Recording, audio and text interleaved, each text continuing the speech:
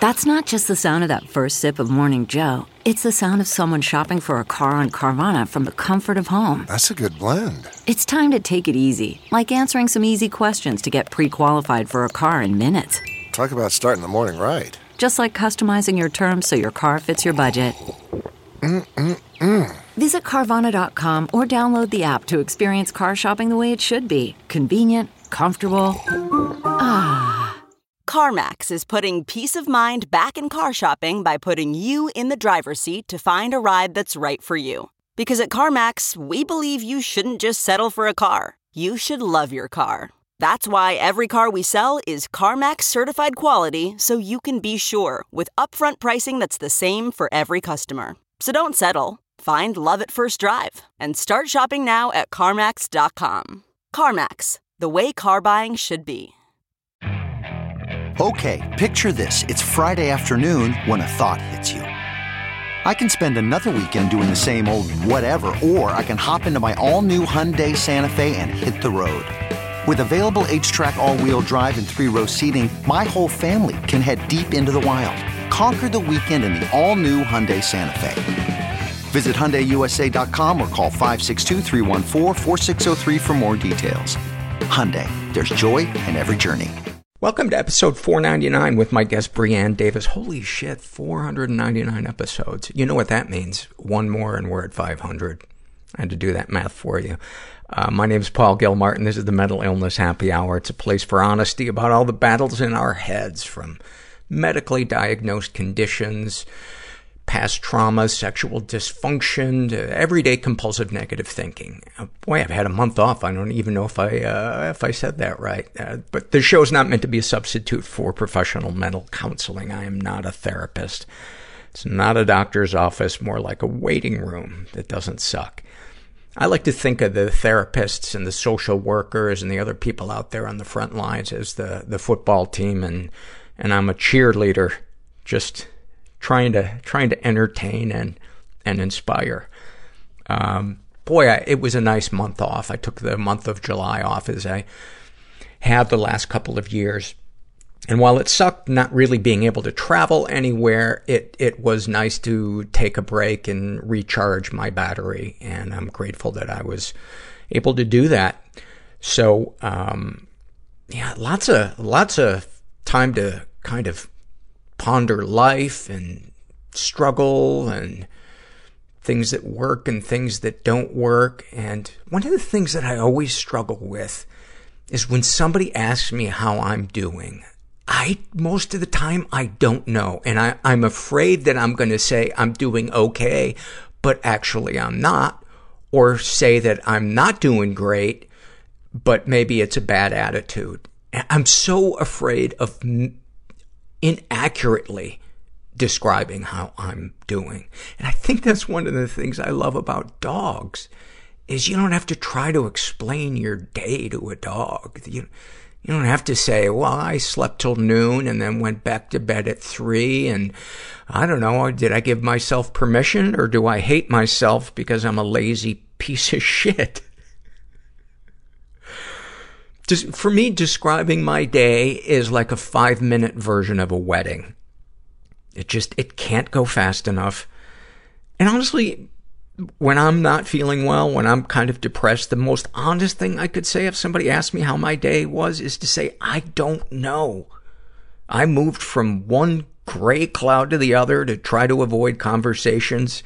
I dreaded leaving the house, and I ate with my fingers, standing over the sink, staring out the window. And, I mean, what do you say as the other person when somebody shares that with you, if you don't get what that is like? So I just say, I'm doing great.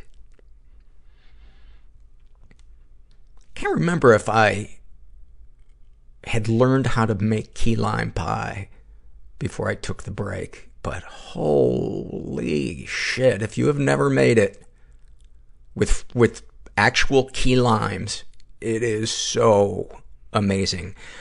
I don't know if you've ever experienced this, but when you make something you didn't think that you could make well, and you sit and you eat it and you enjoy it, and it's just like, it's the best feeling. except for the part of you that is like, you took way too big of a piece. And it's funny, the only time I don't feel that way about myself, and I kind of realized this when I sat down one night and I was eating a huge piece of key lime pie and I was watching something that had to do with murder or serial killers, and I felt such a rush of comfort and dopamine. And I was like, what is that about? Why is the combo of dessert and murder feel so soothing? And I realized it's probably because the voice in my head that tells me I'm lazy and have no discipline for eating this pie is quiet, because I'm watching people who murder. You know, it's, you're eating something with whipped cream versus stabbing somebody in the face. It's nice when that brutal voice in our heads quiets down and just lets us be. I'm going to read an email that I got from a listener, and how did he want to be referred to? I don't know if he wrote that. Mr. Self-Destruct is how we wanted to be referred to. And I'm gonna fast forward through some of this and kind of summarize it, but his girlfriend has experienced a litany of horrifying things in her life. Sexual abuse, traumatic deaths of relatives, one of them by suicide. She has a host of mental illnesses that she's battling. And he asks me, when we got together and I learned all this, I thought maybe I could help her, guide her to therapy or something, but I've had no success in doing so. Any suggestions? Well, and I wrote him back, and I didn't say this because it just occurred to me to add this, but when you choose someone, that says something about what it is that you're looking for. Because a lot of people would have turned and run, and there's no one, I'm not placing any moral judgment on one versus the other.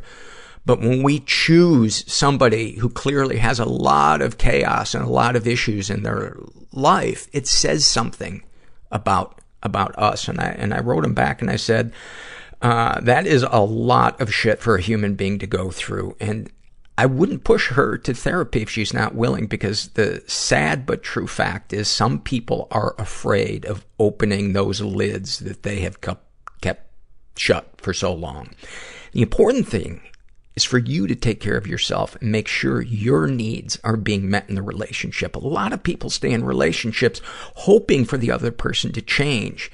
And it gives them something to focus on so they don't have to think about their issues, which is a way of you keeping the lid on your stuff. And that is, in my opinion, kind of a classic codependency.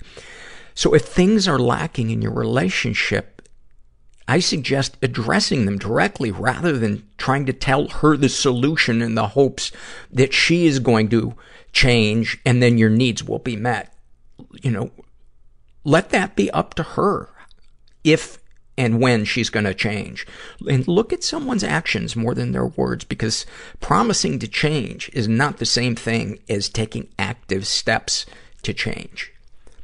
It says a lot about somebody's commitment to a relationship if they take actions, if they hear you, that something's lacking, that you want intimacy and it's not there, that you want communication, that their anger makes you uncomfortable, or, whatever it is. But thank you for that. This is a struggle in a sentence filled out by a woman who calls herself still kicking myself for forgetting to use /mental when I signed up for BetterHelp. Describing her ADD, she writes, following conversations feels like following the path of an M.C. Escher painting. Oh, do I love that one. Thank you for that. About her codependency. If I've known you for more than a day, I've fallen in love with you for at least 10 minutes. About experiencing enmeshment with a parent. I'm supposed to be the mother to my mother until she decides I'm not doing it right. Oh my God, those are so great. And then a snapshot of her ADD or ADHD. She writes, I started out with a plan to braid my daughter's hair and somehow ended up making banana bread instead. Oh my God, those are fantastic. Thank you for those. This is also from the Struggle in a Sentence survey filled out by a woman who calls herself Fairy of the Waist. And about her codependency, she writes, loving someone is like putting a knife in their hand and jumping towards them, hoping they don't hurt me. Oh, thank you. This was filled out by a guy who calls himself the greatest piece of shit. And about his compulsive eating, this is a snapshot of it. He writes, after a long week, when you make it to Friday night, get home, change into comfy clothes, make the call, check the inventory. Then, first stop is liquor store for a 12-pack of beer. Next stop, pick up the 2 medium pizzas, 12 wings, breadsticks, and all the sides of sauces. And you politely ask the guy behind the counter to not forget the dipping sauces. They'll yell at me if I forget them. Ha ha ha. And you go home alone and drink all that beer and eat both pizzas, all the wings, maybe half of the breadsticks. You're not a total slob, but use every sauce that was there. Why? Because you're alone and you can be in control of what you eat. It makes you happy. Or so you think. Wow, that was profound. That was profound. Thank you for painting that picture and, just a suggestion that if you do want to move towards a healthier life and more self-esteem, dealing with the 12-pack of beer might be a good place to start, because when something numbs us out or reduces our inhibitions, it's really hard to make any kind of traction on the other issues when our inhibitions are down and our compulsive behavior is up. This is an awfulsome moment filled out by a woman who calls herself OGs, and she writes, first of all, I love you and your podcast, Paul. Well, thank you very much. I suffer from major depression, anxiety, and ADHD. Life hasn't been easy, but over the last year, I've been feeling better. Anyway, I got divorced from my husband 3 years ago. We'd been together since high school, and he was the only man I'd ever been with sexually. I met my current boyfriend about 6 months, and after fooling around a bit, I think she meant to say after about 6 months. And after fooling around a bit, I noticed he has a very small penis. My ex-husband was average in size, I guess. It's not like I'm a penis expert. I really couldn't care less about that sort of thing. And I really like this guy. He's wonderful. The first time we had sex, he wore a condom and everything felt great! ! He really is a great lover, and the penis size thing was not an issue at all. The problem came, no pun intended, when his condom slid off and decided to hide inside my vagina somewhere. We just couldn't find it, and I couldn't leave it in there, so off to the emergency room we went. The emergency room doctor who saw us happened to be my ex-father-in-law. That's right, Paul. My ex-father-in-law had to extract my new boyfriend's used condom from my vagina. Oh my God. Thank you. Thank you for that. Oh, can't make this shit up. One of our sponsors for today, as always, is BetterHelp.com online counseling. I've been doing it for about 3 years, and I've worked through so many issues with Donna, my therapist, and sometimes we won't even do it weekly. I'll check in every couple of weeks, and it's so nice because she'll send me a message just checking in, asking me how I'm doing. It is so nice knowing that you have a counselor that really cares and is super qualified to deal with my nuttiness. So if you're interested in check it out, go to betterhelp.com/mental. Make sure you include the /mental if you think of it.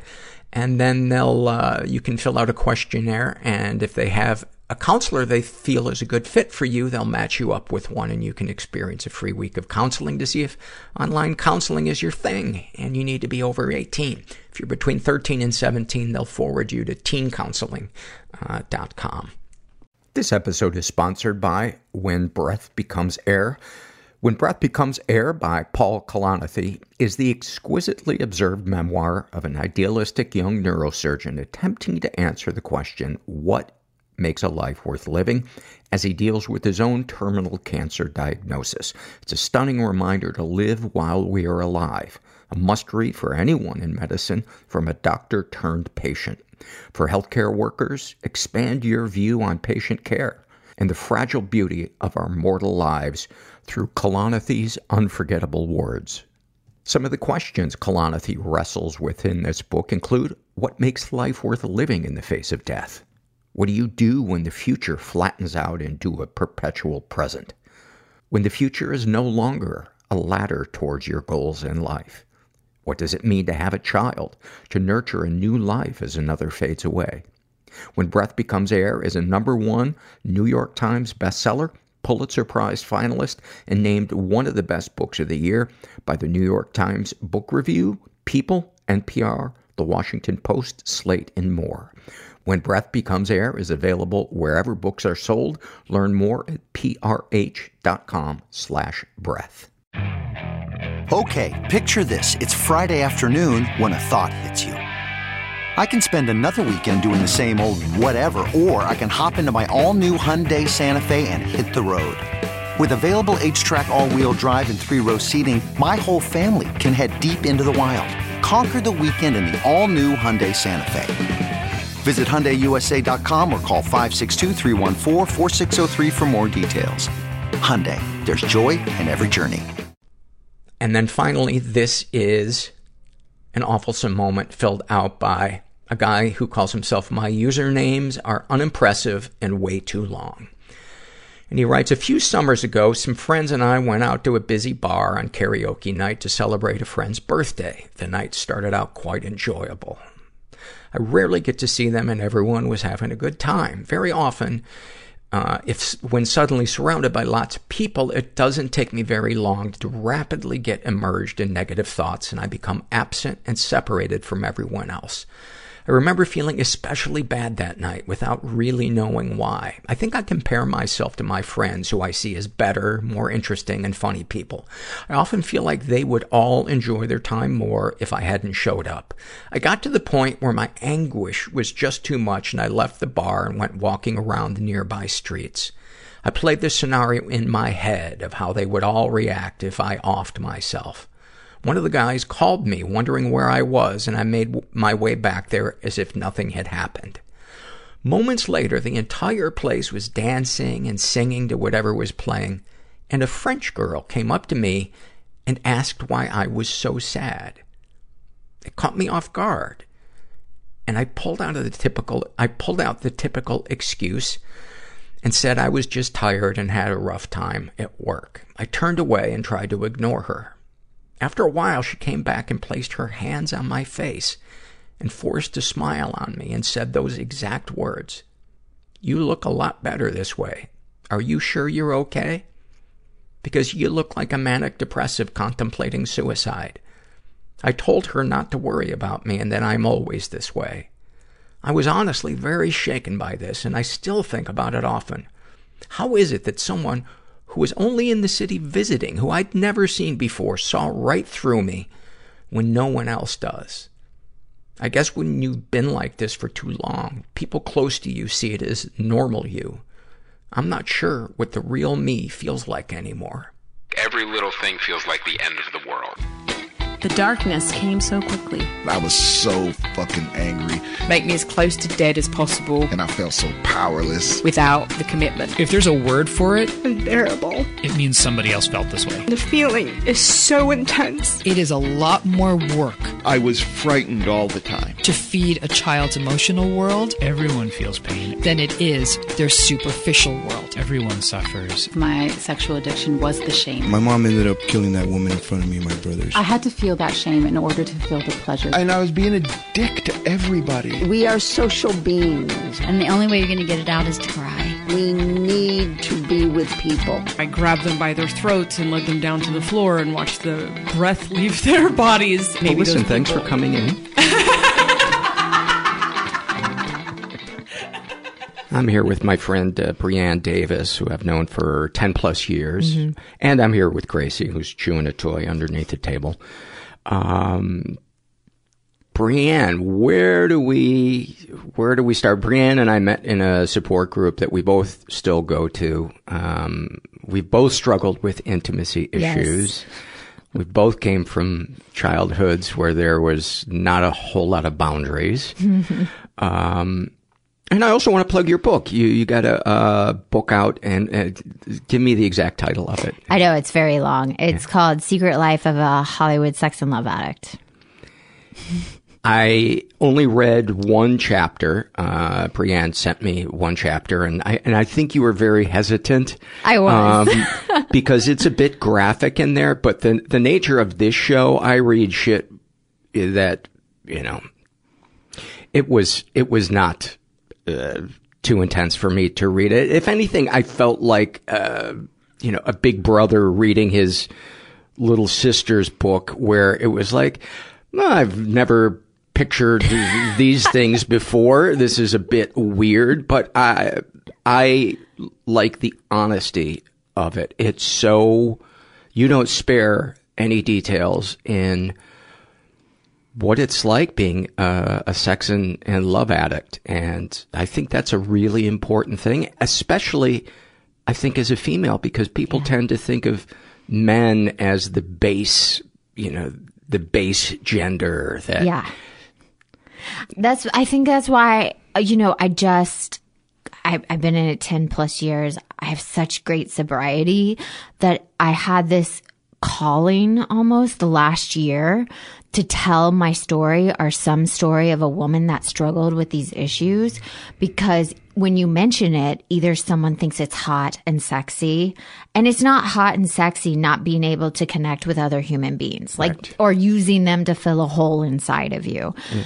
And I just had this calling, and my husband, he was like, you need to write. And I was like, I am not a writer. I am an actress. I have no desire to write. And he's like, please just do this 3-month program and just try it. And you don't have to tell a soul. A writing program. Right. It was online. You don't have to tell a soul. I'm the only one that knows. We won't discuss it. You can just try it. And you can always throw it out or stop in the middle.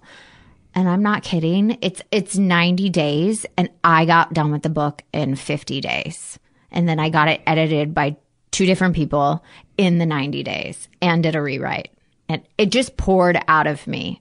So I know when things go like that, that's like God speaking for me. Yeah, the truth is not difficult if you're willing to tell it. Yeah. So the book is pretty graphic. It's but it's nothing that we haven't heard that men and women have done. Yes, and I think it's important to make the distinction between something being titillating or sensational and something being graphic for the sake of saying, hey, here this is, no pun intended, warts and all. Yeah, exactly. And then through the character, through the story that's based obviously on me, is she finds these 10 rules that work for her to get healthy and to actually be a whole person by herself with nobody else filling her. And that's my whole point of doing it. The decision to make it a character completely based on your life was I think you mentioned in the foreword, was that so that you could throw a little bit of question as to whether or not some of the more raunchy things, it was actually you or not. Exactly. I think I say something like, most of these are my stories, but I'm never going to tell you which one. You can use your imagination, and all the character names are changed. So, right. Have fun, enjoy. Right. So let's start from, talking about what it was like being raised in your house. Well, I think the main thing when I looked back at my past is I never saw a healthy relationship. It was never mirrored. And both of my parents can say the same thing. So I'm not saying anything that they wouldn't be okay with me saying, but, it wasn't healthy at all. They should have gotten divorced before I was even born. Yeah. So that's the basis. If you're a young child, and you don't see how a man and woman should treat each other and respect each other, how are you supposed to mirror that in your life later? Right. So that, and then just, you know, them not being completely available, and a father that, you know, is desperate to connect, and he uses his daughters to make that connection, and them being everything to him. A mother that's a very hard worker, but put everything into her job and wasn't available to be a mother. And the beautiful thing is they both have said that's how they were raised. Mm-hmm. So when I went down my lineage, I saw, oh, my mom didn't know how to be a mother because her mom didn't know how to be a mother. And my dad didn't know how to be a great dad because his dad died. So it's lovely to look back and go, oh, I have compassion for them. That's such an important thing, too, because a lot of people, I think, never really go back and process the stuff that was painful to them, that they kind of buried and compartmentalized, because they think that it's the only point of it is to blame somebody else, to throw them under the bus and to punish them, when in reality it's so that we can purge all of the pain and the sadness so we can stop punishing ourselves. Yeah. I mean, we bottle that in our bodies. I remember when I was going through withdrawal and like allowing the feelings to come, and my sponsor at the time kept saying, and my therapist said, you have to dig through the shit to get to the gold. Yeah. And that just helped me allow myself to grieve and really look at my past and where I did wrong, others did wrong to me.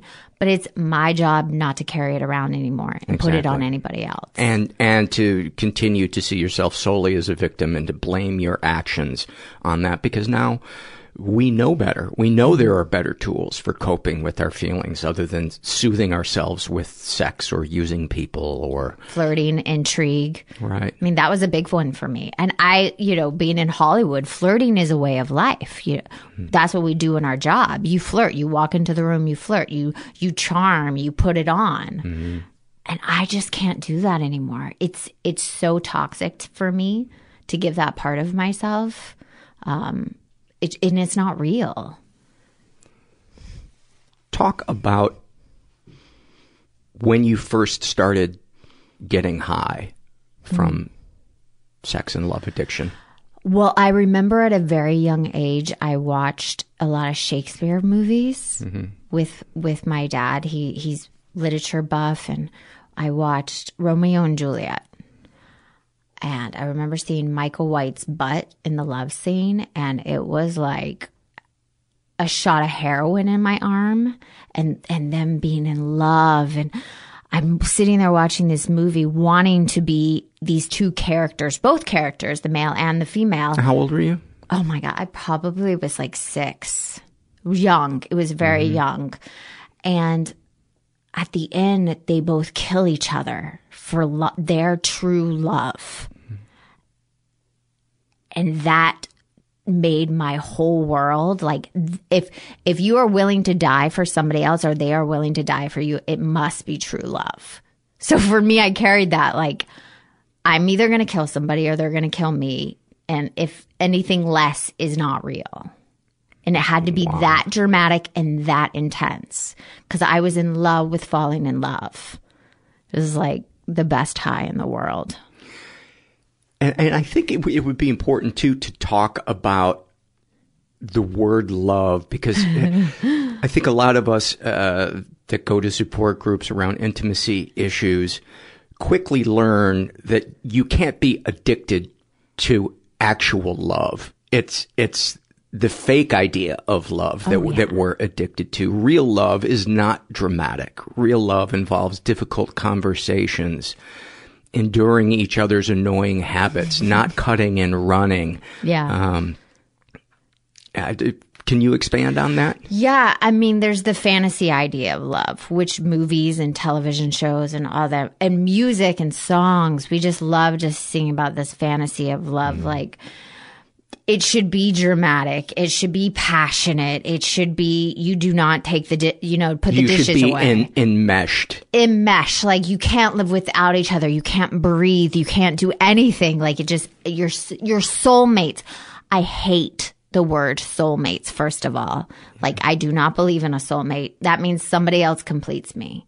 I am my soulmate. So just that in general drives me nuts. But real love is actually not dramatic. There are hard conversations, but there's not the euphoria of ups and downs. I always say if someone's in a relationship and there's a ton of drama, something's off. Mm-hmm. It's the real hard conversations that you both admit each other's, your wrongs and compromise in the middle. And own your own shit. Own your own shit and clean your side of the street. Like I hate telling my husband I'm sorry. He'll even tell you it's like dragging the words. But now 10 years, I can go into a room and go, I shouldn't have said that. I used a tone. And I can go in the other room and say, I'm sorry I was a little prickly. I'm feeling very vulnerable right now. I have a lot of stuff going on. Please accept my apology. I promise not to speak to you like that again. What was it like when you first started doing that, and what were the fears associated with that vulnerability and saying, I'm sorry? It was, I remember the first couple of times I did it. I think it was year 3 or 4 in sobriety. It takes me a long time to admit when I'm wrong. I'm stubborn. I almost feel this knot in my chest, like not wanting to let it go, even though my mind says, let it go. It's not a big deal. I hold it in. Is it pride or the fact that you feel like you might be attacked or punished? I don't even know if it's pride or I feel like it's losing my power. I see. Because for me, love and sex equals power. So when I have to admit that I'm wrong, my power is stripped away. But the truth is, that's when I'm the most powerful, is when I admit that I'm wrong and that the person will love me anyways, and I still love myself. It's amazing when we take that scary step to be vulnerable with somebody, we give them an opportunity to reveal their character. Yeah. So either way, it's a win because we'll know more about them. We'll know that they're either somebody that wants to use that to get one over on you and use it as leverage, or it's somebody that will come closer to you and say, I see you, I love you, and thank you for that. Yeah, and they mostly say, oh, when you said that, it then triggered me to say that. And it's digging deeper in yourself with somebody else. Right. Yeah. So give me some snapshots, some vignettes of your addiction as you progressed. We got the one from when you were 6. Oh, yeah.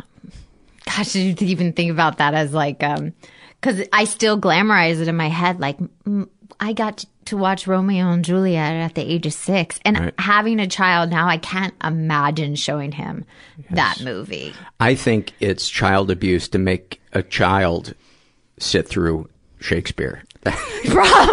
It probably is, actually. That's so funny. I actually wish I understood Shakespeare more, but instead I mock it because I don't get it, and a lot of it bores me. I know that 90% of our plot lines in modern drama are based, starting with the Greeks and, expanded on by Shakespeare, but it just always makes me feel stupid. Yeah, and totally. So if I feel stupid, I'm going to attack you rather than saying, well, maybe I should set about to learn a little bit more about this and be curious. I'd rather set it on fire and then shit on it. Yeah. I just assume the position and act like I know what they're saying. Yes. And then it's like false sense of egotism. Yes. Vignettes. Let's see. Vignettes. Well, I've cheated on every person I've ever been with, had multiple boyfriends at one time.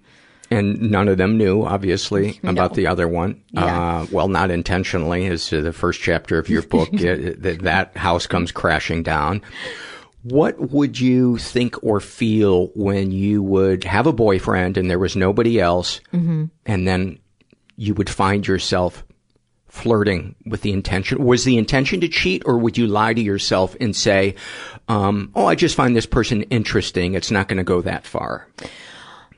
Oh, God, that is such a great question. I feel like it was never even thought of that much. I I would find a boyfriend. Here's my pattern. I would find a boyfriend. I would be enamored and totally in it for probably a year and a half. And then, you know, the reality of the human, the magical qualities I put on them, they could never measure up to. Mm-hmm. So I would start, you know, turning the wheel slowly of like disconnecting a little bit. Would you pull away or start picking at them? All of the above. Yeah. You know, because it was getting too real for me and I wasn't really available. And I was also playing a role. Like I signed myself this role. I would see I could read someone really fast and say, oh, this is how they want me to be. So I would act like that. And then I can't keep playing the role because it's not real to who I am. And do you feel like you were playing the role because if they saw the real you, they would leave, or you would have to have difficult conversations, or you didn't know any better? What do you think? I think it really comes down to I never even knew the real me. I started acting out at such a young age. I was so introduced to sex and love so early that, you know, by the age of fifth grade, I had a boyfriend, and I remember this. I don't talk about it in the book, but he wanted to kiss me. He like called and said, next time we see each other, can we kiss? And I don't even know how old a fifth grader is, but I said no. Like I didn't know how to do that. And so you were afraid, or you just didn't want to? I was afraid. I mean, young, those emotions, they're overwhelming. And he broke up with me.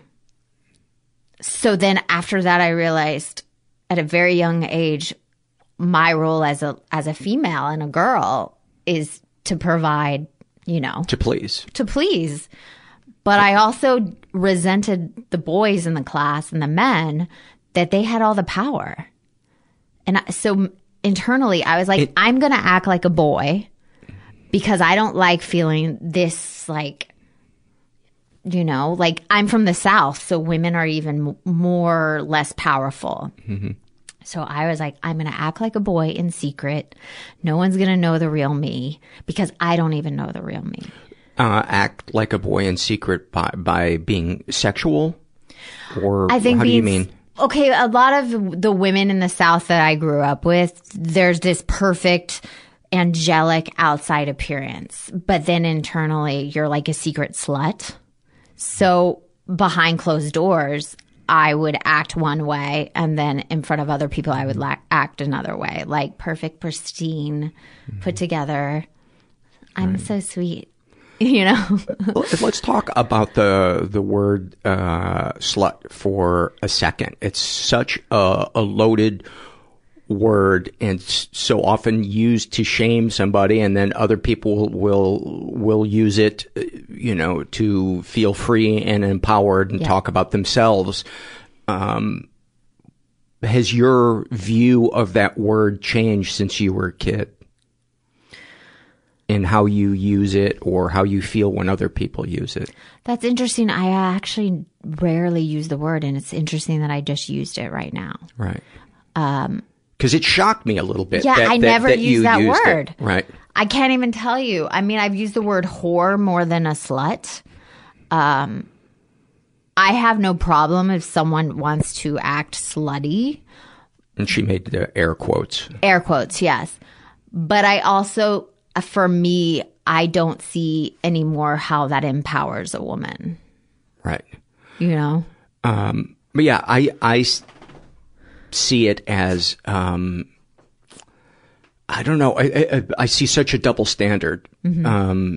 You know, sometimes people will use, you know, the male slut, etc., but there doesn't seem to be any real hurt on the part of the men who that is applied to, I think. Because, no, it's applauded. Right. So I guess the question is, how do you find, as a woman, how do you find sexual freedom and liberation and battle that idea that was planted in you that it's okay for men to be promiscuous, but it's not okay for women? What's that like, navigating that as a woman, aside from having sex and love addiction? Gracie, come here. Hi, Gracie. I actually don't think now it's okay for a man or a woman. I don't morally or for their own health. I think for their own health. I believe people are allowed to have multiple partners and do what they want to do. I just think sex is a byproduct of a loving relationship. A friendship. Yeah, that I think a woman acting like a slut or a man acting like a slut, there's something in them that is disconnected. Mm-hmm. Because I see now sex is like the icing on a cake in a relationship. Do you see times, assuming somebody, this isn't an addiction for them, when, you know, for lack of a better word, sport fucking can be an okay thing emotionally for somebody? If both people involved are more than transparent, are transparent, and there's no secrets. Yeah. But my whole acting out was built on secrets and lies. Yeah. So if you're holding a secret and then you're doing this, something is not connected. Something is not real. And that's where I think it gets shady. There's so much gray area in it. And for each person, it's all so subjective. And, you know, that's one of the reasons why I think a podcast is such a great medium to talk about something that's so complicated and so loaded in how we talk about it in society. So continuing with, so you started acting like a boy. Yes. Quote, unquote. Yes, I was always jealous I didn't actually have a penis. Like, I really it's not that I wanted to be a boy physically or anything, but I just loved how men, like, didn't have to get penetrated or, like, they were always in the power position, I feel. So that's what I was always emulating as in my sexualness. Was pornography ever a thing for you? No, it wasn't. Yeah. It wasn't ever a thing for me at all. So give me some more snapshots. Another you know, the first time I cheated on a guy was at the age of 13, and it was at a party. I was in the closet, and this young boy kissed me when I had another boyfriend upstairs in the house. Paul, I am not kidding to you. That was the best moment. It was like every drug in my body. That's the high you chased for the rest of... For the rest of my life, I've been chasing that kiss in the closet. Like, it wasn't even a great kiss, but it was out of this world high. And I've been chasing that ever since. What do you think about it made it so incredible for that part of you? I think it was just like the overwhelming power over this one person and then the other person in the house, and that the secret of that one intimate moment was just mine, and then I can control it any way I want it to. Right. Like, I'm not the one being fooled. Yes. Like, I'm in control of this. Right. I'm the one desired. So it was always chasing that desire, the power over the person that is desiring me. And then when I got over them or they weren't exciting anymore, I would somehow try to discard them before they discarded me. I know there are a lot of people listening right now who have struggles with compulsively acting out or cheating, and their moral code is not in sync with that. And they hate themselves for doing that, but there's some payoff that they get from it, and they can't understand who this other person is inside of them, or people that shoplift, or whatever it is that they do. And, you know, I suppose that's the nature of addiction, is this Jekyll and Hyde. Yeah. Two faces. So when did you realize this is really becoming a problem for me? Well, I knew around my high school year when I did have two boyfriends. This was another little vignette snapshot for you to get an idea. And I was with these two people for 2 years. And did they go to the same high school? one of them just graduated. I see. But everybody in high school knew. So except the boy in high school? Except the two guys. But everybody knew that I was seeing both of them. And we were at another party, of course. I was in the car with one of them, and the other one was literally banging on the car window telling me to get out. And I just turned to the driver, the other guy, and said, go. And what a metaphor for, or an analogy for the fear of intimacy. I go. And then I still got them both to still be with me.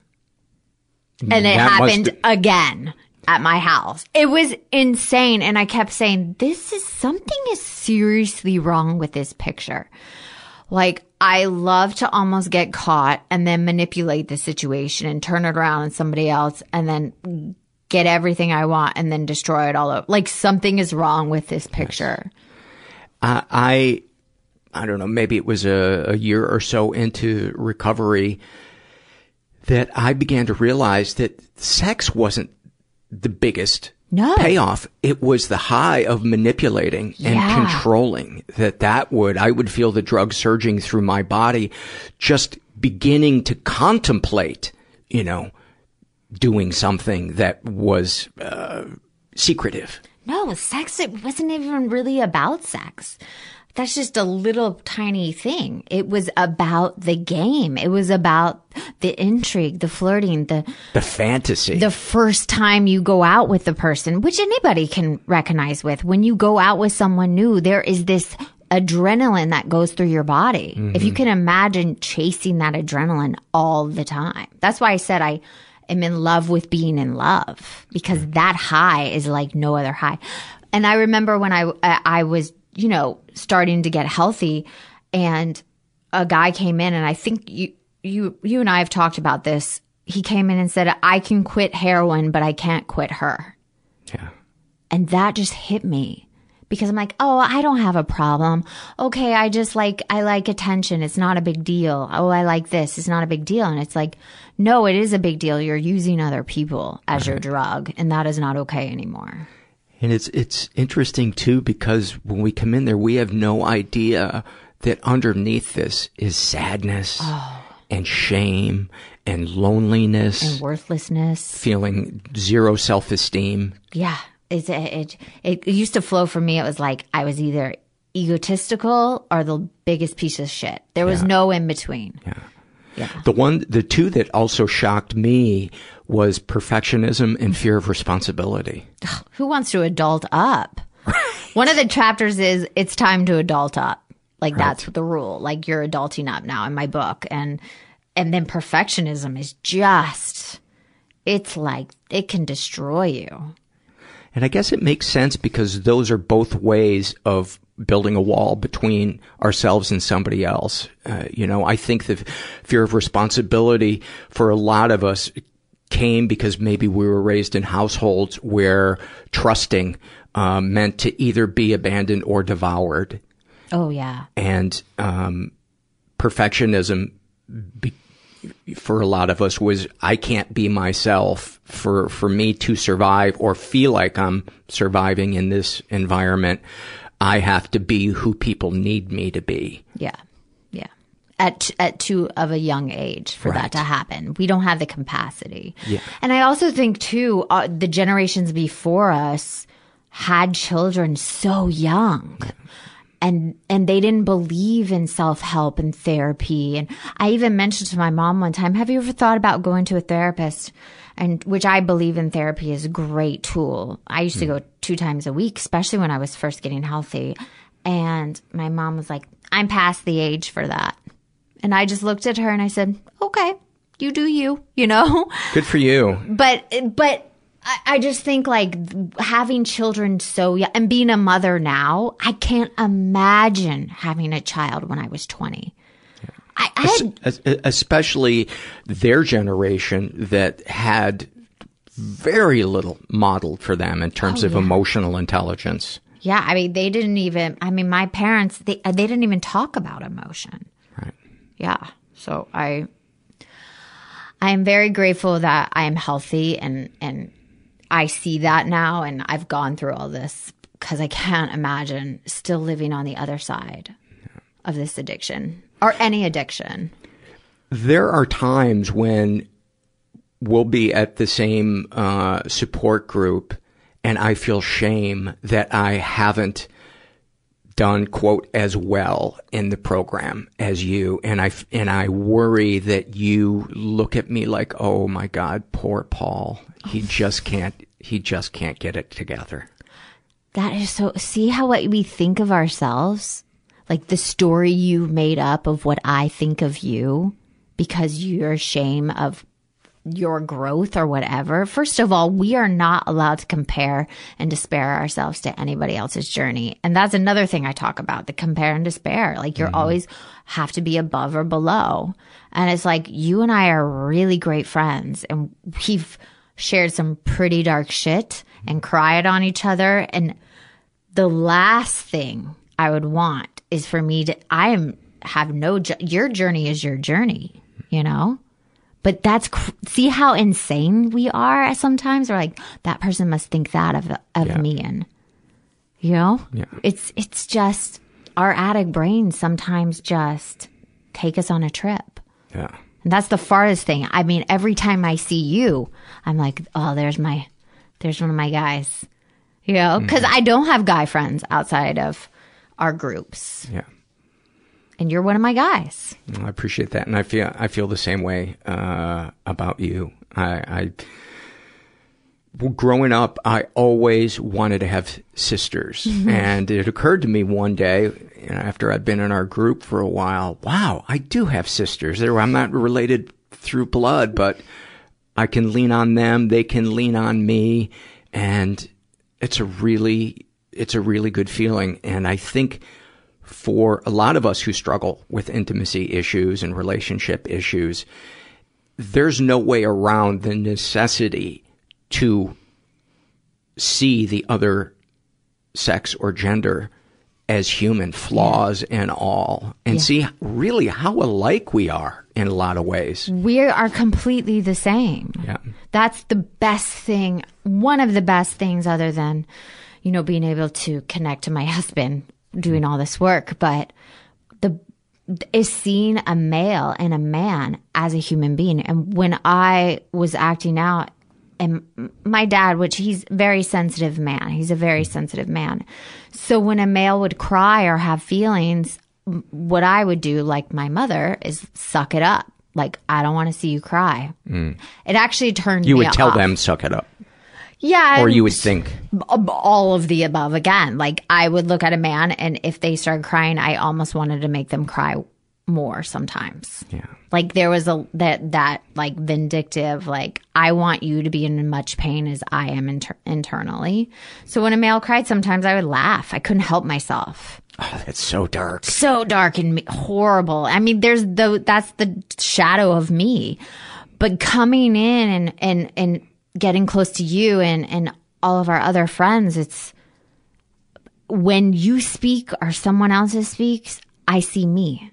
Mm-hmm. And that we're all the same. We all want love. We all want acceptance. We don't want to be abandoned. We want to feel like enough just as we are. We want to be seen. Yeah. The real us to be seen. Yeah. And not rejected. Yeah. So every human wants that. So if you see someone struggling I feel like that is what you can take away is like, they are just like me. They might be having a bad day. They might not be feeling the best, even though they're acting like a total asshole, Mm-hmm. I was watching this series last night called Dirty Money. And one of the biggest resentments that I struggle with are people who are, quote unquote, the 1% that behave immorally and harm other people financially. Yeah. And this guy that they were doing it on was the epitome of that. And I felt such rage watching him. And when I feel rage, the part of me that's in recovery immediately goes, okay, what's the spiritual answer for dealing with this rage that you have? It's to have compassion for this guy. Couldn't feel it. Yeah. And I thought, okay, then I have to find the part of myself that is like him. Yeah. And I thought, I've used people.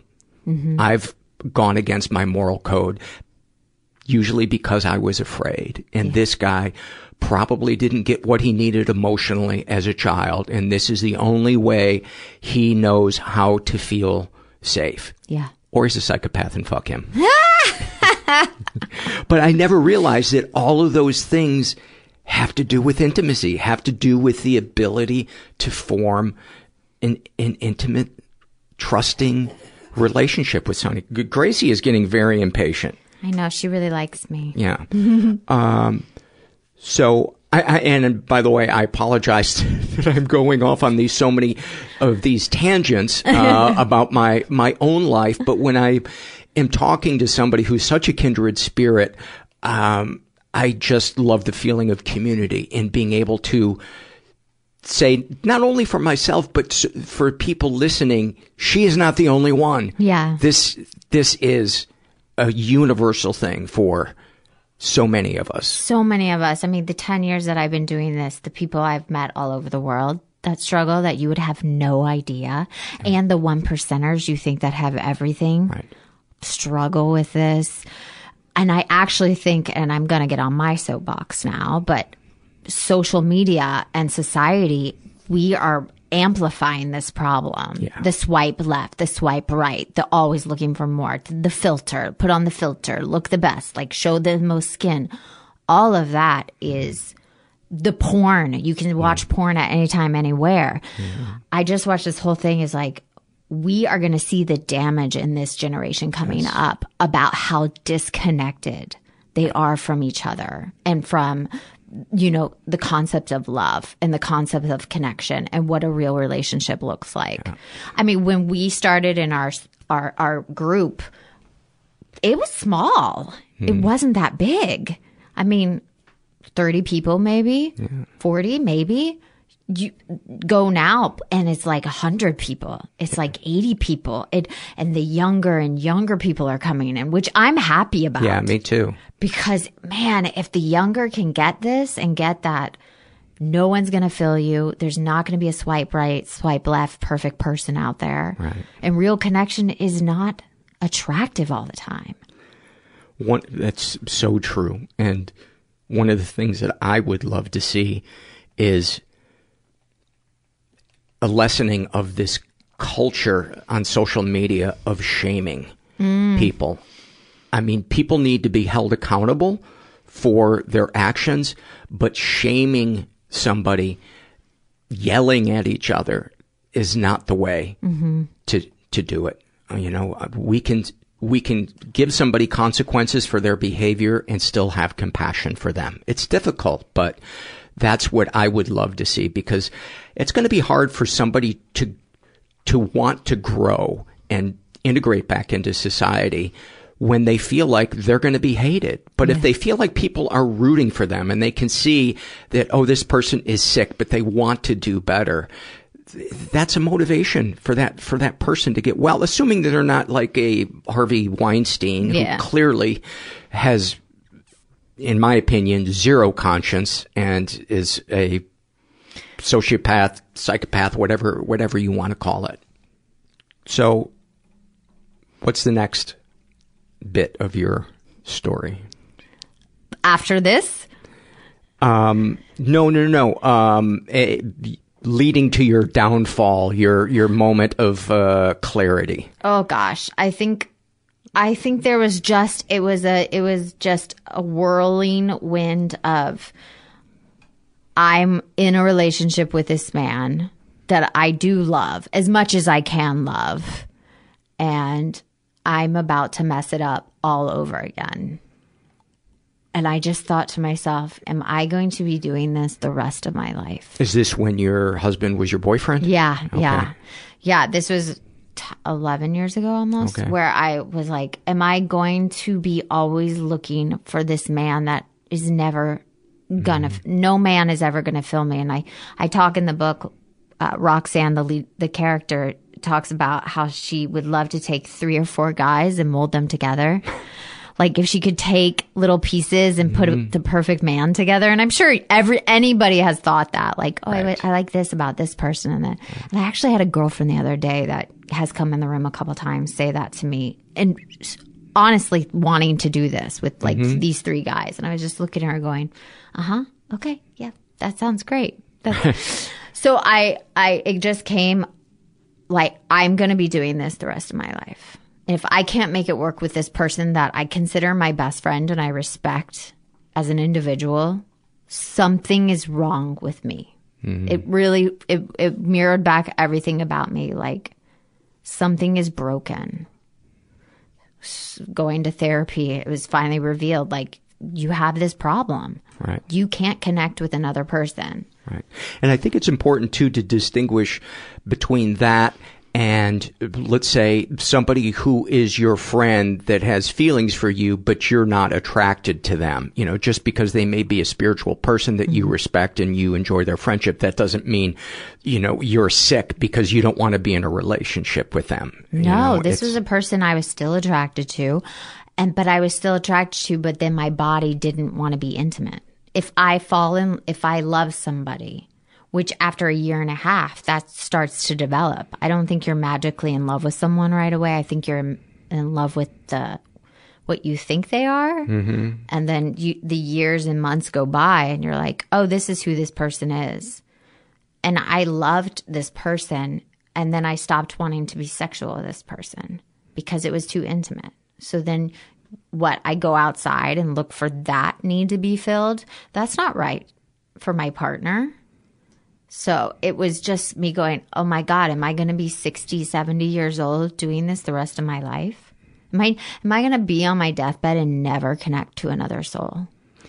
That's funny. That is the thought that I had that brought me into our group. I was like, I'm going to die never knowing what real sexual intimacy is. And I didn't realize that it had very little to do with sex. Yeah. That's just really how the pimple presents itself. Exactly. Right. So then what happened? I came in. I got on my knees. I said, you know, if you're with someone that's healthy or is as healthy can be, we usually advise don't leave that because it has nothing to do with that person. But if you're single or by yourself, you stay by yourself and you do the work. So I decided to stay, but do the work on me. And my brutal withdrawal, which you saw firsthand, was 9 months of just crying every day. Getting rid of all my guy friends, not flirting. I think, you know, the first year I didn't even look waiters in the eyes. I didn't even interact with males at all. Talk about the time that you were on the floor crying. Oh, yeah. In the privacy of your home, not in the middle of our group. Or just on the sidewalk or something. No, I remember that I was on the carpet with this, it felt like a snake or something was coming out of my body, crawling at the carpet, just tears welling up in my eyes. And I remember that I was sitting there and I couldn't shut my mouth. It was like was coming outside of my body. It was all this trauma and grieving and shame and everything. It was just like coiling out of my body and the tears were coming down. And I looked at the clock again and 45 minutes had passed. And I just kept thinking, wow. And I let myself grieve. So if you're grieving, like let yourself grieve because that's been stuck in your body. And that's what my therapist kept telling me. This is stuck in your body. And that's what causes cancer and disease. Let it out. And addiction. At least process addiction. Yeah. So I just let it out. And it was like an exorcism. And my throat, it felt like I had the worst sore throat for the entire night. Like my throat hurt so bad. Wow. Yeah. Wow. And I never want to go through that again. It's the most beautiful, brutal thing you can go through. Yeah. And it's so difficult. So many people come into our group and they just can't handle it. They can't handle the withdrawal of that pharmacy in our brain. Yeah.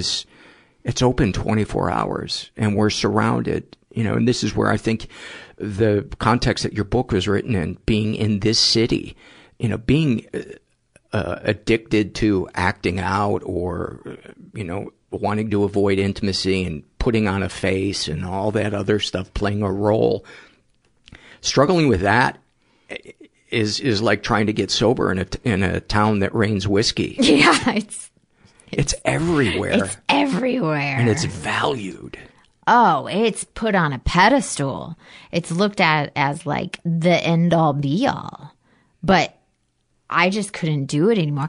I don't think you know this, but when I did walk into therapy before coming and meeting everybody, my therapist told me, you almost have the face of a prostitute, like a high-class prostitute. You wear the same mask.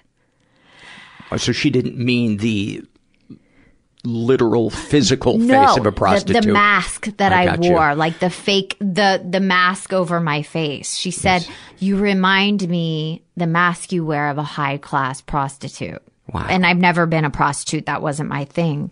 But I just thought, yeah, because I've been wearing a mask for my career. Like, I've been in this business 20-something years. And I'm like an actor going into a room playing not a real person already. Mm-hmm. So it's a town full of that. First of all, what might people have seen you in that they would know you from? Well, coming out now is Lucifer on Netflix. Okay. But the last 2 years I've been on 6 on the History Channel about Navy SEALs, and pretty much any other television show I've probably been on. Right. Or Jarhead, Prom Night, Okay. Yeah. Have there been moments that you could share where you were filming something, or, you found this addiction butting its head into your work life? Well, if you go on I'm sure any job, like an office, you become a family, right? Right. Like everybody, you get entwined into each other's lives and each other's drama. You start hating certain people in your office or whatever. If you can imagine that, but amplified by 1,000, how close you get on a set. Mm-hmm. So if you go on location, say I'm going to Kansas, there for a month, I am escaping my real reality and going to put myself in this intimate, creative relationship with all these interesting kind of people, and we're building something together. We're creating this movie.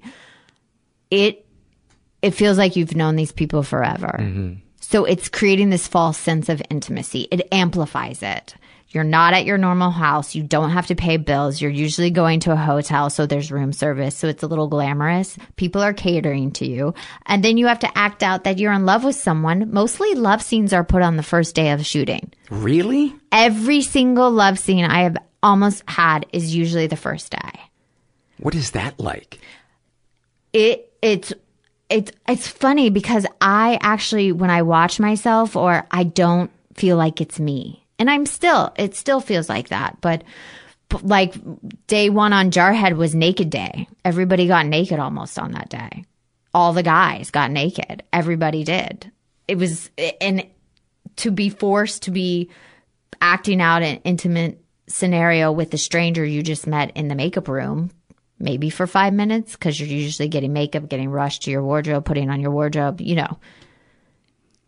It's a breeding ground for fake intimacy. So what comes up in you in that moment? What are you thinking or feeling as you're enacting that scene? Are you shut down? Are you in fantasy? Are you, dissociating? What's... I suppose it depends on who the person is and what the movie is and how you're feeling that day. I guess it does depend on that, but it's almost like a role comes over. I'm not a method actor by any means, but you definitely assume the position because you want to do the job. You want to portray a loving relationship between the couple you're portraying on television or film. But, you know, and then usually there's flirting between you and your co-stars because you're trying to like create some chemistry. Yeah, because you know. And you're both nervous and insecure. Yes, and then when you get on the scene and you have the grip, the camera guy, the director, the producers all looking at you, even if it's a closed set, there's usually a handful of people that have to be on it. They're all watching you. So it's not like the sex or the romantic of doing the scene. That's more like a dance. I've never been like, ooh, that was a hot scene. But afterwards, it's like, it's the build up to it that can be a little tricky. All I would be able to think of is, oh my God, the guy that hangs the lights can see my butthole. Totally. That would be, that's probably why I'm not a very good actor, I would feel so exposed. You are very exposed. But here's the thing I know, because I've talked to so many grips and been doing it so long that they're so over it and not, they usually are looking at their phone or waiting for you to hurry up because they need to set up for the next shot before lunch. Like so people that work in an ER. No. No, I'm saying it's like people that work in an ER. Yeah, it's like come on, let's get this over with. Yeah, they don't really care that somebody shit their pants. They're like, okay, you know, we've seen 5 of this today. Exactly. But that's... So, what's the next part? Do you want to... we've talked about you getting into program. You went through the withdrawal period. A lot of the pain came out. What did it feel like as you began to exercise this grief, this sadness, this pain? What did it feel like in your body, in your brain? How did it present itself in your daily life? Road rage. Right. I definitely had when I was going through withdrawal or through the pain, like the road rage. But then it evened out after that 9 months, you know. I still go through waves of moments where things hit me and I'm triggered, but they only last a short period of time because I have the tools now. Like I pray to a God that I don't understand all the time. I write a gratitude list every time. I turn to something bigger than myself. And that's what really helped me through the grieving is I just kept being like, God, whoever my God is, you take this. Like, you help me get rid of this pain. I'll walk through it, but you take it. You take care of me. You take it. And that really helped me. But road rage was a really hard time for me. And then I had to really look at my female friendships after the emotion. I realized I was using my female friends too. In what way? So say I'm in pain, right? And I'm in the car and I just got bad news and I didn't get something I really wanted. I had this moment. It was off Melrose. I was leaving Paramount and it was off Melrose. And I pulled over and I called one of my girlfriends and I said, blah, blah, blah, blah, you know, grieving, telling her what just happened, getting into the drama of it. And I was on the phone with her for like 25 minutes and she had to go and I hung up and I picked up the phone and I dialed another friend. And I kept her on for 15 minutes. Then I dialed another friend. And I did that for 4 people sitting in my car on the side of the road. And I thought, it was like a wave of water hit me. And it was like, I just emotionally raped 3 of my friends. I took time out of their day and tried to get them to heal me. And that's not okay. Talk about the difference between that and utilizing the friendships in a moderate way, which is such a healthy thing. Was it because you didn't ask them how their day was, or probably didn't? That it was you just turned them into an audience as opposed to it being a conversation? I think it was also I was looking for them to fix it. I see. It's nobody else's job to fix it. Yes, it's great to reach out to a friend when you're struggling and say, I'm really struggling. Like, I'm in pain. I am hurting. This is what happened. I'm just reaching out like, that instead of me calling them, dumping all my drama on them. Getting into the minutia of the drama is a big one. And then not really listening to what they're telling me because it's not fixing me. I gotcha. And then doing it again. Even if I do it once, like, it's actually, that's not healthy at all. Yeah.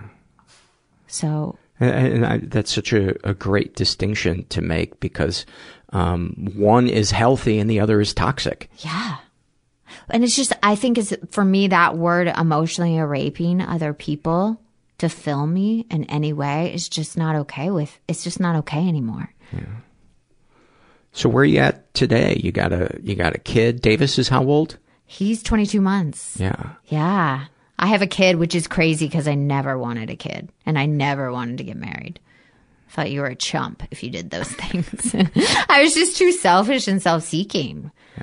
But doing all this and like, I have a family that I show up for, that show up for me. And I am giving without taking.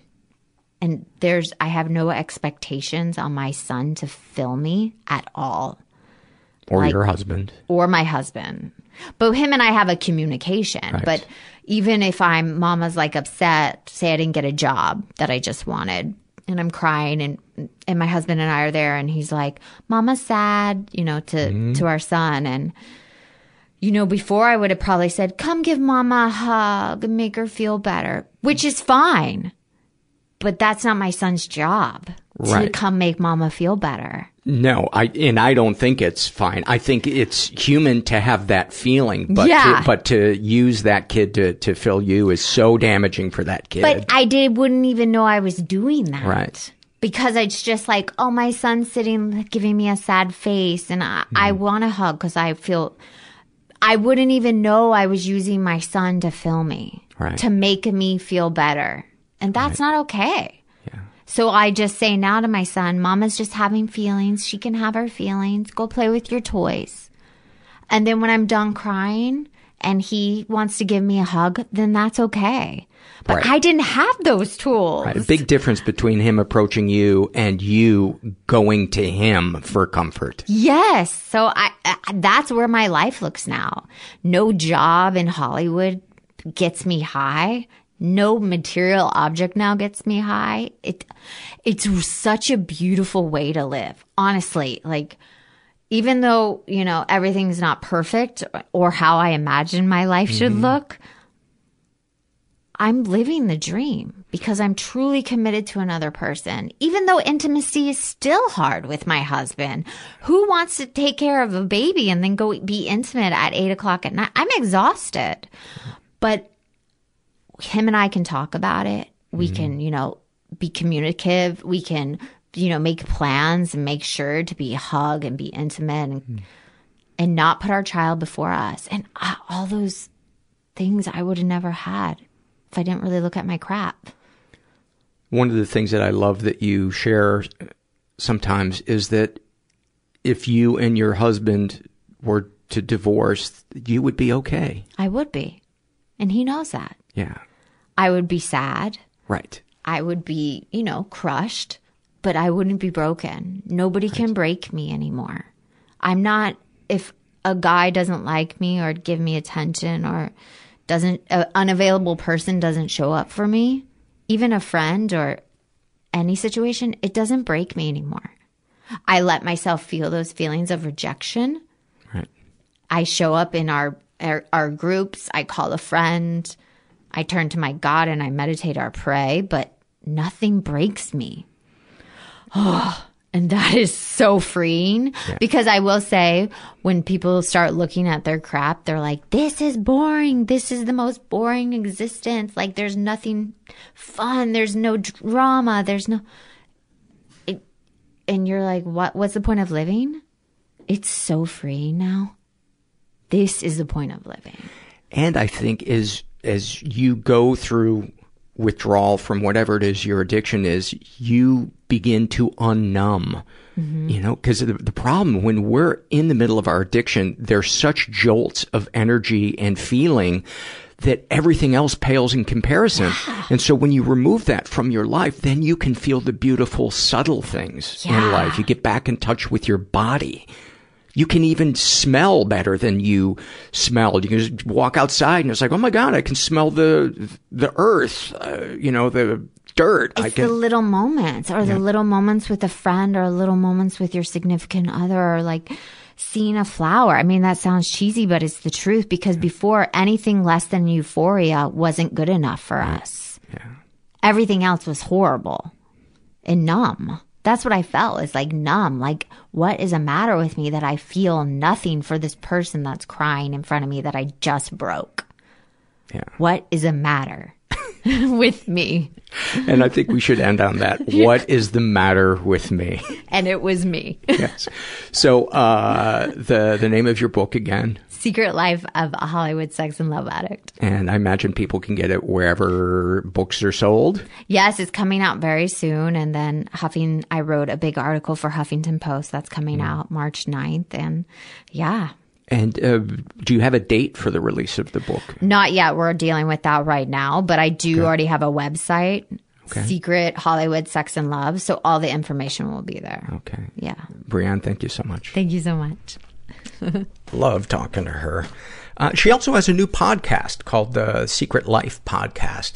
And you can find it on iTunes or wherever. And I was actually just a guest, I think 2 episodes ago. But I'll put a link to it on the show notes for this episode.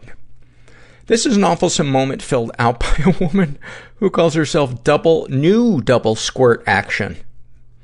And she writes, for the last 4 years since adopting a cat from my mom, I've had to listen to her constantly praise it for doing nothing more than eating and shitting. This is the same woman who would freak out and shame me anytime I wanted seconds at dinner. I hate this fucking cat sometimes. Thank you for that. This is from the Struggle in a Sentence survey filled out by a guy who calls himself Blank Man about his depression. He writes, a major depressive disorder. Anytime I begin to enjoy my life for any period of time, it sneaks up on me and reminds me it can send me crashing down anytime it wants. Oh, buddy, do I know what that is like. It is like a stalker. It is like a stalker. It's so hard to just lean into the joy when you do feel it. It's like eating pie. Part of you is enjoying it, and the other part of you knows that slowly it's going away. About his anxiety, like 1,000 screaming thoughts are rushing past me in my head in all directions all the time, and if I miss catching any of them, something bad will happen and it will be my fault. About his OCD, if I don't keep clean, everything I have will become irrevocably contaminated and my whole life will be ruined. About his codependency, I constantly filter the world through the perspective of the person I'm closest to and never through my own, because I trust their judgment more than mine. That is a great one. Oh, that is such a great one. Thank you for those. Those were awesome. Same survey filled out by a woman who calls herself Maniki Nico. And about her depression, she writes, let's do nothing and feel bad about it. When we're finished, let's rather do nothing. It's too much to handle. About being a sex crime victim, thinking it is all in the past, but every now and then, you find your way into my dreams. You disgust me and make me disgust myself. A snapshot from her life. One of my biggest struggles is to keep contact with family and friends. It's not that I don't want them in my life. It is just too exhausting to keep up the impression that everything is perfectly fine. So here comes the snapshot. My boyfriend, also struggling with depression, and I moved into a new apartment a year ago. So far, we still sleep in the living room because the bedroom still needs renovating, as do the kitchen and parts of the other rooms. The whole apartment is a mess, and I'm so ashamed by that. The only people I invited so far are my aunt and uncle. I uninvited with a lame excuse on literally the last second. They were standing in front of the house. They did not say anything. They were very disappointed. Though they did not say anything, they were very disappointed. I felt so ashamed and still do not know how to be able to let them see how I really am. That last minute cancel is so, it's just like a shining diamond. And the moment when you back out of plans and you just feel so it's like a hit of heroin. You don't have to go out of the house. You don't have to put on a shirt that's not wrinkled. You don't have to have awkward conversations. But here's the thing. So often, we're wrong. What we predict it to be like, we would never have been able to predict. That was a really awkward way of saying sometimes we're wrong about what we think the night holds. Some of the most profound, connective, emotional experiences I have had have been despite not wanting to go out. This is from the Struggle in a Sentence survey filled out by a woman who calls herself Crow's Feet. And about her PTSD, she writes, "It feels like I'm splitting into two people. The one who can see what's happening and the one who can feel what's happening." That is profound. I would love to get a neurologist's take on that, on what the brain is doing at that point, or see an MRI of a brain during that. This is from the pandemic survey, and these are answers to the question, have there been any moments during the quarantine/pandemic that have made you laugh or smile? And these are just different people's responses. Seeing my son dance will always make me laugh and smile. Calling the neighbors for driveway beers. Lots of them. Staying home is great insulation, but something noteworthy to share is that I found the perfect mask. It has a pattern of horses and donuts. Fuck yeah. Do horses dip their donuts in their coffee? Have you noticed horses never put creamer? I think it's their brotherhood with the cows. This person writes, definitely kittens have made me laugh and just smile and relax. They are so fun. Seeing my friend's newborn baby smile. Other reactions to things make me smile and laugh too. The crabs at the beach that hang out in the rocks. They hang out, hide when people pass by, and then come out and just stand there, or fight each other, or run from one little body of water to the other. This person writes, after dropping off a birthday present for my 3-year-old nephew, I played peekaboo with him for a few minutes. He was in the house and I was outside. The window we were in front of was closed, so our voices were a bit muffled, but I could still hear his laughter and see his smiling face, and he could see and hear mine. Oh, that's beautiful. This person writes, oddly enough, the most laughing I do right now is with my therapist. I never feel more free than I do when I'm laughing, and I never feel more joyful than I do when I'm making someone laugh. I love that. And this person writes, reconnecting and getting to know my sister over phone conversations has been nice and feels hopeful. Thank you for those. Those are awesome.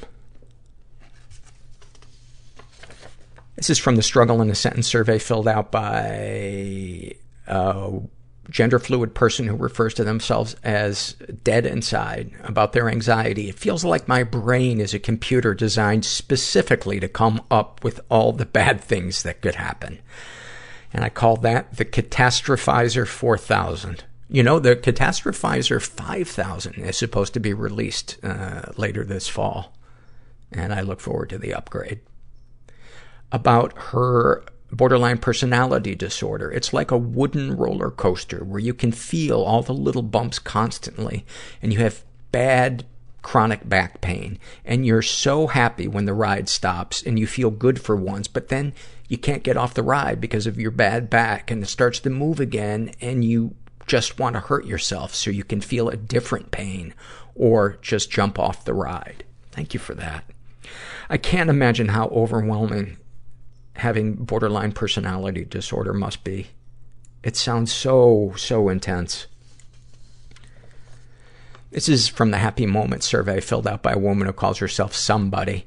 And she writes, the last couple of months have been a daily battle with suicidal ideation, but days like today make me realize I can handle it, and I will just get better and better. What brought on this genuine peace today? Question mark. Today I listened to Dave Matthews for the first time in years. 19-year-old me thought Dave Matthews was deeply philosophical, and perhaps he is, but the lyrics to his songs seem trite now, and I have felt stupid for liking his music so much, mostly by judgment from my peers as well as my own developing tastes. But today his music reminds me of who I am and where I came from. Sure, the lyrics may seem a little trite, but I've learned that sometimes simple truths can be the most powerful thing to clearing one's head. On that note, here is a lyric. My head won't leave my head alone, and I don't believe it will till I'm dead and gone. So here's to being my authentic self, validating myself, setting boundaries, and making a home within myself instead of seeking it in other people, and to telling my head to shut up. Nobody asked you a damn thing. I love that. I love that. I have to say, one of the most accurate songs about depression that I have ever heard is a Dave Matthews song called Gray Street. If you haven't listened to it, listen to it. And I think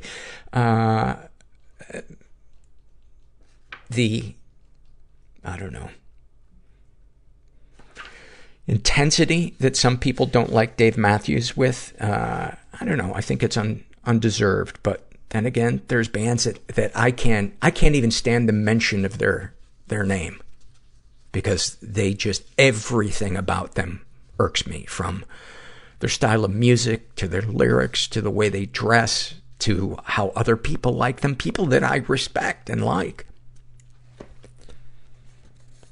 This is a shame and secret survey filled out by a guy who calls himself No More. He was the victim of sexual abuse and reported it, but he doesn't specify. And also some stuff happened, and he doesn't know if it counts as sexual abuse. And he doesn't elaborate on that. Also has been physically and emotionally abused, but doesn't elaborate on that. Deepest, darkest thoughts. I have a deep aversion to people. The notion of partnering with the dead is nice. I find necrophilia derogatory. I think he means the name or the term derogatory. The name necrophilia to be derogatory. They wouldn't leave you, judge you, say that it's not working out, that they have been seeing someone else. It would be unconditional and permanent love. I like the cold touch and I don't mind the smell. I've also thought of hurting others en masse. They wouldn't laugh at me then, but I don't want people to feel like I do, to feel bad. The thought of someone mentally unstable loving me, that undying, fearless love for only me, no issue hurting others. They take me away and keep me just for them. Darkest secrets. I saw a guy OD and I didn't do a thing. Every moment since, I have wanted to die. The shame and guilt is immense. Well, let me say to that, did you inject him? Did you inject him against his will? That would be something to feel shame and guilt about. But he made a choice to do that. As terrible as his overdose is, I think it's time that you unburden yourself from that, said the pot to the kettle. Sexual fantasies most powerful to you. Partnering with the dead physically and emotionally. Skeptical and fearful, no one will ever accept my interest in it. What, if anything, would you like to say to someone you haven't been able to? To my former significant other, I'm sorry. I never meant to hurt you. I had no idea how much my mental health was so bad. My paranoia and pain was not yours, and I'm sorry you burdened it. What, if anything, do you wish for? To be loved. Have you shared these things with others? Yes. And if so, how did it go? Yes, not badly. They said they shared the fantasy, but we never role-played or anything. I fear now it was a lie to comfort me. How do you feel after writing these things down? Odd. Anything you'd like to share with someone who shares your thoughts or experiences? I hope you find someone to share these needs. Thank you for that. That was really, really deep and vulnerable. And I think everybody has some turn on that they struggle with. And, it's what we do with it that matters. And, finding someone, a consenting adult to role play with, I think would be a good way. I'm not a therapist, but I did cook chicken on basic cable to movies from the 80s. That's gotta buy something, huh? This is a happy moment filled out by Charlito, and she writes, there's a picture of me when I was 3 or 4. My hair is a mess. I'm in sloppy pajamas and posing with my 2 big sisters next to the Christmas tree on Christmas morning. I have my hands clasped together near my chest, and I have the biggest, goofiest grin I've ever seen. When I see that photo, I see pure happiness. This is how I feel when I'm stargazing and seeing shooting stars, or when my therapist replies to my text, or when I'm at a Dave Matthews Band concert and they start the first song. It's funny how themes emerge when I just randomly pick different surveys to read. Today, it seems to be Dave Matthews and codependency. Maybe this is the universe trying to tell me that Dave Matthews is codependent and I should rescue him. I think what I'm going to do is I'm going to go to his concert, and the best time to do it would be to rush on stage. Because I'll have his attention. This is a happy moment filled out by Lennox. And she writes, I love when I see my dog for the first time in the morning, and even though it's only been a few hours, he starts to cry and make little happy panting noises. Oh, Gracie, scratching underneath the desk. We just gave her a flea bath yesterday. I hope to God we got rid of all of them. He makes little happy panting noises and gets so overwhelmed with excitement he chases his tail and then goes and brings me his favorite toy. God, do I love that. I love the way dogs celebrate. They're so limited in their ways to celebrate things. Oh, that's so good. That's so good. The other thing that came up in the surveys today was suicidal ideation. I just want to say, at the risk of repeating myself, I don't know if I've said this on the podcast before or not, but when people talk about suicidal ideation, they'll often say, I don't have the nerve, or I'm too chicken to kill myself, or I don't have the courage to kill myself. And I just want to say, it takes courage to not kill yourself. To keep getting out of bed when you can't force a smile or feel any joy, and say, yeah, I'm going to do laundry for the 4,000th fucking time. I want to die, but I'm going to cook and clean and try to be a decent person. That, to me, is courage. So anybody out there that's struggling with that, you are brave. You are a warrior. Staying alive when we want to die. Is there a bigger war than that? Sure, the war over Dave Matthews and the credibility and quality of his music. But that is a fight too big for us to get into today. Not with the pandemic. Not with him not touring. So I think if I'm going to surprise him, I'm going to have to do it at home. I'm going to hire a private investigator and find out where he stays. This is a weird way to end the podcast. If you're out there and you're feeling stuck, you are not alone. You are so not alone. And sending you love and good vibes. And thanks for listening. Everybody I know is bizarrely beautifully Everybody I know is bizarrely beautifully fucked up in some weird way. Bizarrely beautifully fucked up in some weird way.